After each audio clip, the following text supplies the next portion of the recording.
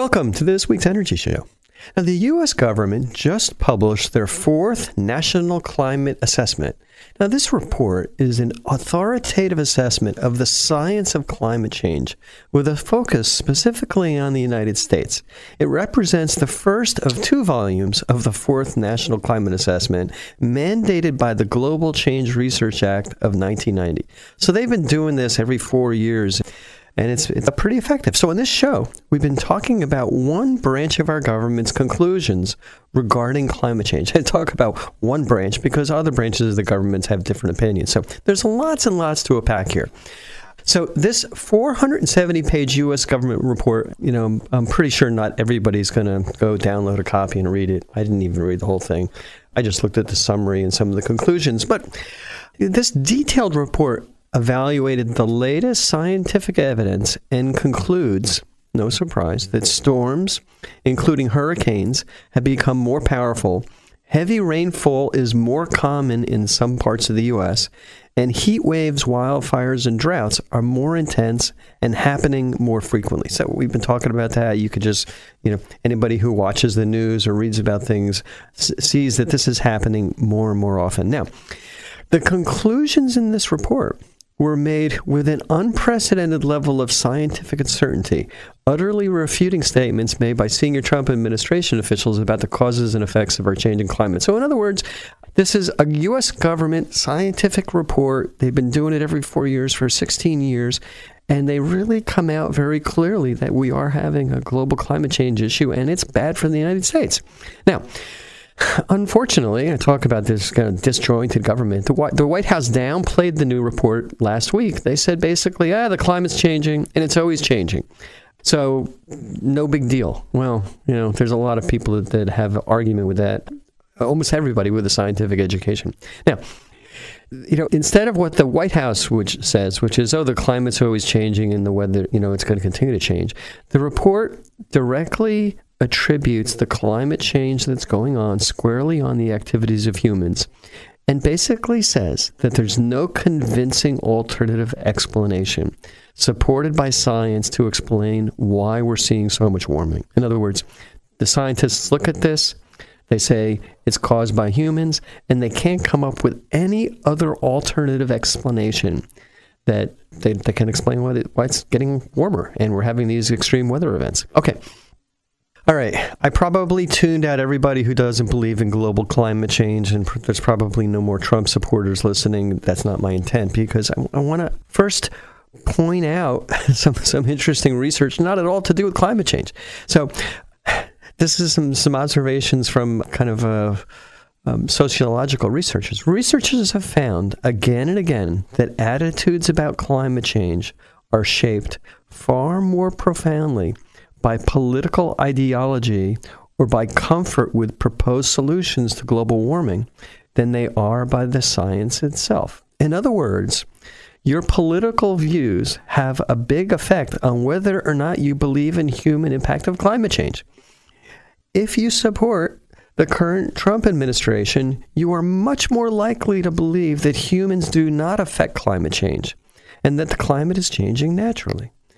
And your preferred solutions are probably going to have a big effect on whether or not you believe in human impact of climate change. So if you're in the fossil fuel industry, the solutions are going to be, mostly a fossil fuel kind of technology. And you're going to have much more likelihood to believe that humans aren't affecting climate change. Where, on the other hand, like me, if you're in the renewable energy business, you're much more likely to believe that humans are causing climate change. I mean, I'm guilty of that.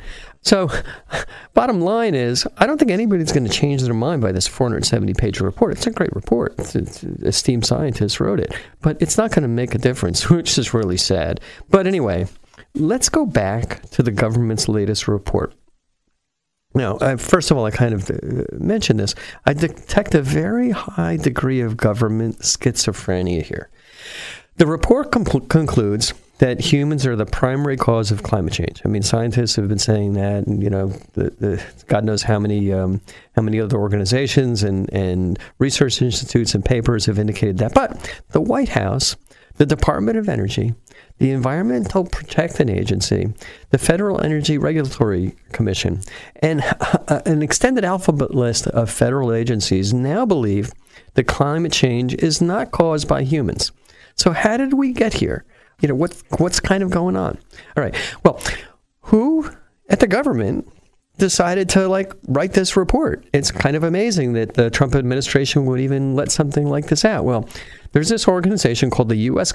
Global Change Research Program, the USGCRP. It's established by presidential initiative in 1989 and mandated by Congress in the Global Change Research Act of 1990 to assist the nation and the world to understand, assess, predict, and respond to human-induced and natural processes of global climate change. All right, so what happened basically is in 1989, Congress passed a law that says we have to do this climate research report every 4 years. That's what's going on.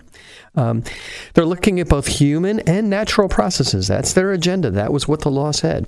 It's staffed by 3 federal agencies that conduct or use research on global change and its impact on society in support of our country's response to global change. So this was a congressional act that wanted to use science to prepare the United States for what could happen, whether it's a natural change or human-caused change, for global changes like climate. Well, George Bush was president at the time, and Reagan was president before as this legislation was going through. So it was started and signed by a Republican administration. Now we have another Republican administration. And by the way, there's lots of Republicans who are very passionate about climate change, who are in the energy industry, who are in the solar industry, in the energy storage industry, like me.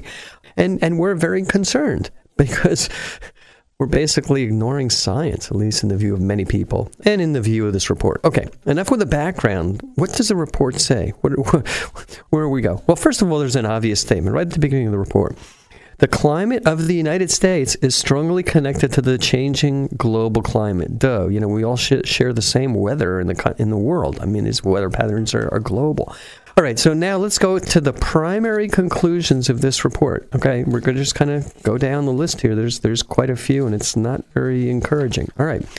Global annual surface air temperatures have increased by about 1.8 degrees Fahrenheit, 1 degree C over the last 115 years. So temperatures going up. It's the warmest in the history of modern civilization. In the last few years, we've seen record-breaking climate-related weather extremes. Okay, you don't have to look very far. It's just 3 hurricanes and a big fire in California and an earlier fire last year. Another fire down in Southern California last year. These trends are expected to continue over the climate timescales. We're not looking at weekly weather. We're looking at annual and 100-year weather. Okay. Based on extreme evidence, it's extremely likely that human activities, especially emissions of greenhouse gases, are the dominant cause of the observed since the mid-20th century. That's when we started to spew a lot of these fossil fuels out there. That's when it was the industrial processes really took off. That's when we started bringing a lot of coal and gas and oil and had a lot of transportation-related emissions. All right, and this is the kicker. For the warming over the last century, there's no convincing alternative explanation supported by the extent of the observational evidence. In other words, scientists can't come up with any other reason why the temperature's gone up so much. Okay, now, in addition to this warming, many other problems are happening.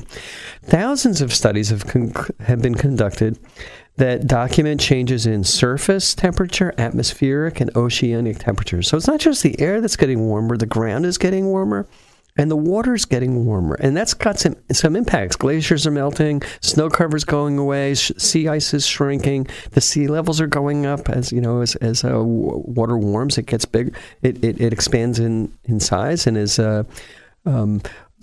ice that's on the surface melts, it just goes into the water, and that's going to raise sea levels. The ocean gets more acidic, and there's more atmospheric water vapor. When there's more atmospheric water vapor, you get more storms. Okay. Global average sea level has risen by 7 to 8 inches since 1900. So, the water's getting closer to the land, everybody. Half of this increase occurred since 1993. And the scientists have concluded this is caused by human activity. Global sea level rises has already affected the United States. So we're having high tides that are higher than they ever were before. And now, a rise by as much as 8 feet by 2100 cannot be ruled out. So that basically all the cities around the coast, they're going to be partially underwater, if not all underwater, but partially underwater. There's islands around the world that are going to be completely underwater. The sea level rise will be higher than the global averages on the East Coast and Gulf coasts of the United States. So West Coast, probably okay. East Coast, sea levels are going to be up. Maybe it's a good time to buy coastal property like a quarter of a mile inland, but not right on the coast, because you're going to have to pay for a wall or just move. All right, so what? Sea level rise. We have a new place to surf. Temperatures go up and fewer people freeze to death around the world. Maybe we can grow oranges in New England. Who knows? But these changes are particularly important for human safety. It's not just our agriculture and humanity. It's our infrastructure. It's our water quality. It's the ecosystems out there. So, got to find out what we're going to do. And if we continue to ignore this, it's going to be a problem. Okay, so what's happening? Recently, heat waves have become more infrequent in the United States. I mean, it's very, very clear. Extreme cold temperatures and cold waves are less frequent. We kind of remember when we were kids, there used to be a lot more snow than there is right now, but, the scientists say there really is a lot less snow than there is right now. We're expecting to have more record-setting hot years, and we're kind of clearly seeing that as the temperature goes up by almost 2 degrees. All right, so heat, that's not good. Now, what about forest fires? We've had more large forest fires in the western United States and Alaska since the early 1980s. I mean, just this year, we had a big fire down in LA, and we had a big, terrible, tragic fire in Napa and Sonoma a month ago or so. Now, these forest fires are projected to further increase as the climate changes. And it's going to have a big impact on regional ecosystems. Now, I'm sometimes a little bit skeptical, and we no longer clear the brush out from these areas, and we kind of let that accumulate, and sometimes that causes fires that are worse. But it's clearly there's a lot more situations like that, and there's maybe other causes of it as far as utilities, but there's clearly more fires. Okay, now. What's also happening is that there's more of a trend towards an earlier spring melt and reduced snowpack. So, like just in the mountain areas, we have a lot of stored water and snow. Well, first of all, we're not getting as much snow, and second, that snow is melting earlier. So that's affecting the amount of water we have. We've had terrible droughts in California over the last 7 or 8 years. Just over the last couple of years, it's rained more, but the expectation is that those droughts are likely to continue as the climate warms up. Now, the water's going to be somewhere else, but it's not going to be where we are. Okay, now, the magnitude of the climate change over the next few decades are going to depend primarily on the amount of greenhouse gases, especially carbon dioxide, that are emitted globally. So carbon dioxide emitted in Asia has a worldwide impact. So without major reductions in these carbon dioxide emissions, the increase in the annual average global temperature could reach 5 degrees C, almost 10 degrees Fahrenheit by the end of this century. So by 2100, the average temperature is going to be up by 9 degrees. That's a real lot. Now, if we were to significantly reduce these emissions somehow, the increase in annual average global temperatures could be limited to about 3.6 degrees or 2 degrees C. Now, personally, I don't know if 2 degrees C is enough to reverse this trend. These trends kind of have a lot of inertia. Once they start, they're really hard to reverse. So we probably would have to really reduce the average annual temperature, at least get it back to where we were in 1900 in order for this process to stop. So, we kind of may be too late, but you never know. All right. So what in terms of specific global carbon dioxide concentration, it's now past 400 parts per million. And the last time that there was this much carbon monoxide in the air was 3 million years ago. I mean, this was like dinosaur land. That's when the average global temperature and the sea level were much higher. So we can't kind of look very specifically over a 100-year period 3 million years ago. But we can see 3 million years ago, CO2 was higher, the average global temperature was higher, and the sea levels were higher. So it's a pretty easy conclusion to say we're headed in that direction. All right. So basically, it's broad scientific consensus that the further and the faster the Earth systems is pushed towards warming, the greater the risk of unanticipated changes and impacts, some of which are potentially large and irreversible. So here's one that I read about.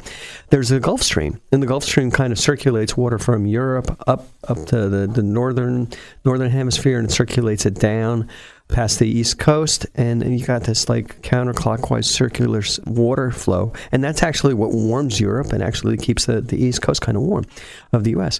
Well, there's talk about that current reversing.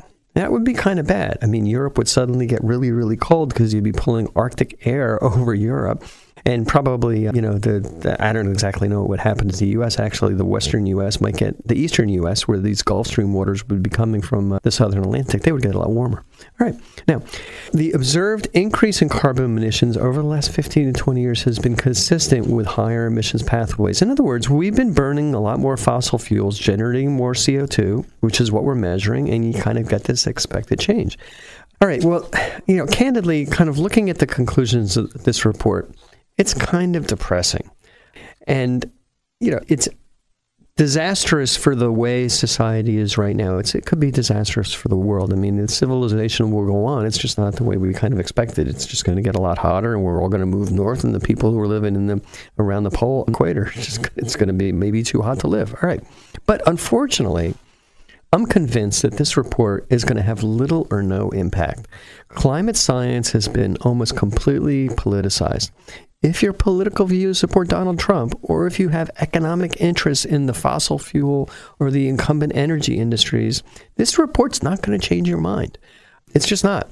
Big business interests thinking about fossil fuel companies and their customers are dominating the political choices we make. They're the biggest contributors, and they're the ones that are kind of pushing us in the direction towards eliminating what the EPA and the DOE have traditionally done. So I'd say realistically, we probably have at least 3 more years of climate change denial. But one thing worse is there's one thing worse than denial, and that's actually reversing good policies. So we're going to continue to see 3 more years of these policies that were good for the climate. They're going to continue to be reversed. Now, luckily, the rest of the world, except for the United States and Syria, are supporting the Paris Climate Agreement. And I have to take Syria off that bad list, because this week Syria decided to support the Paris Climate Agreement. So, out of all the countries in the world, the U.S. is the only one that's not supporting this Paris Climate Agreement, talking about withdrawing from the climate agreement. And it's just incredible how anybody else in the rest of the world is kind of looking at the United States right now as far as our selfishness in pulling out of this and saying it's not a problem. Now, the changes in the climate happen really gradually, but there are things that you can do yourself that can kind of help your own little micro issues. Now, what's going to happen? You can expect your electricity costs to continue to go up, and you can also expect less reliable electricity as utilities divert their maintenance efforts towards their profits. And we're seeing that, and some people believe that the reason why there's been a number of fires in California is the utilities have not been pruning the trees that are around their wires. These trees brush up against the wires, they catch fire, they have a wind, the trees knock over the wires. There shouldn't be any trees near those wires, but that's what's happening. But the utilities are able to divert their maintenance and make more of a profit short term, but they could cause problems. And this is just alleged. We'll see what happens. But in the meantime, there are a few positive things you can do for your own energy situation. Now, I'm not even going to talk about how you want to handle your political choices you make. That's your own choice. But as far as how you want to invest your own money and what you want to do personally, I would suggest you shop for a good electric rate that's best for your home or business. And a lot of utilities are offering different rates, time of use rates, electric vehicle rates, or some. You can also sometimes have a choice of utility. So you can select the utility that may be giving you cheaper power or greener power. That's your own choice. Another choice you can make is install rooftop solar or buy green electricity. So you can be part of a community choice aggregation program or team up with people to buy green electricity, but put in your own solar system.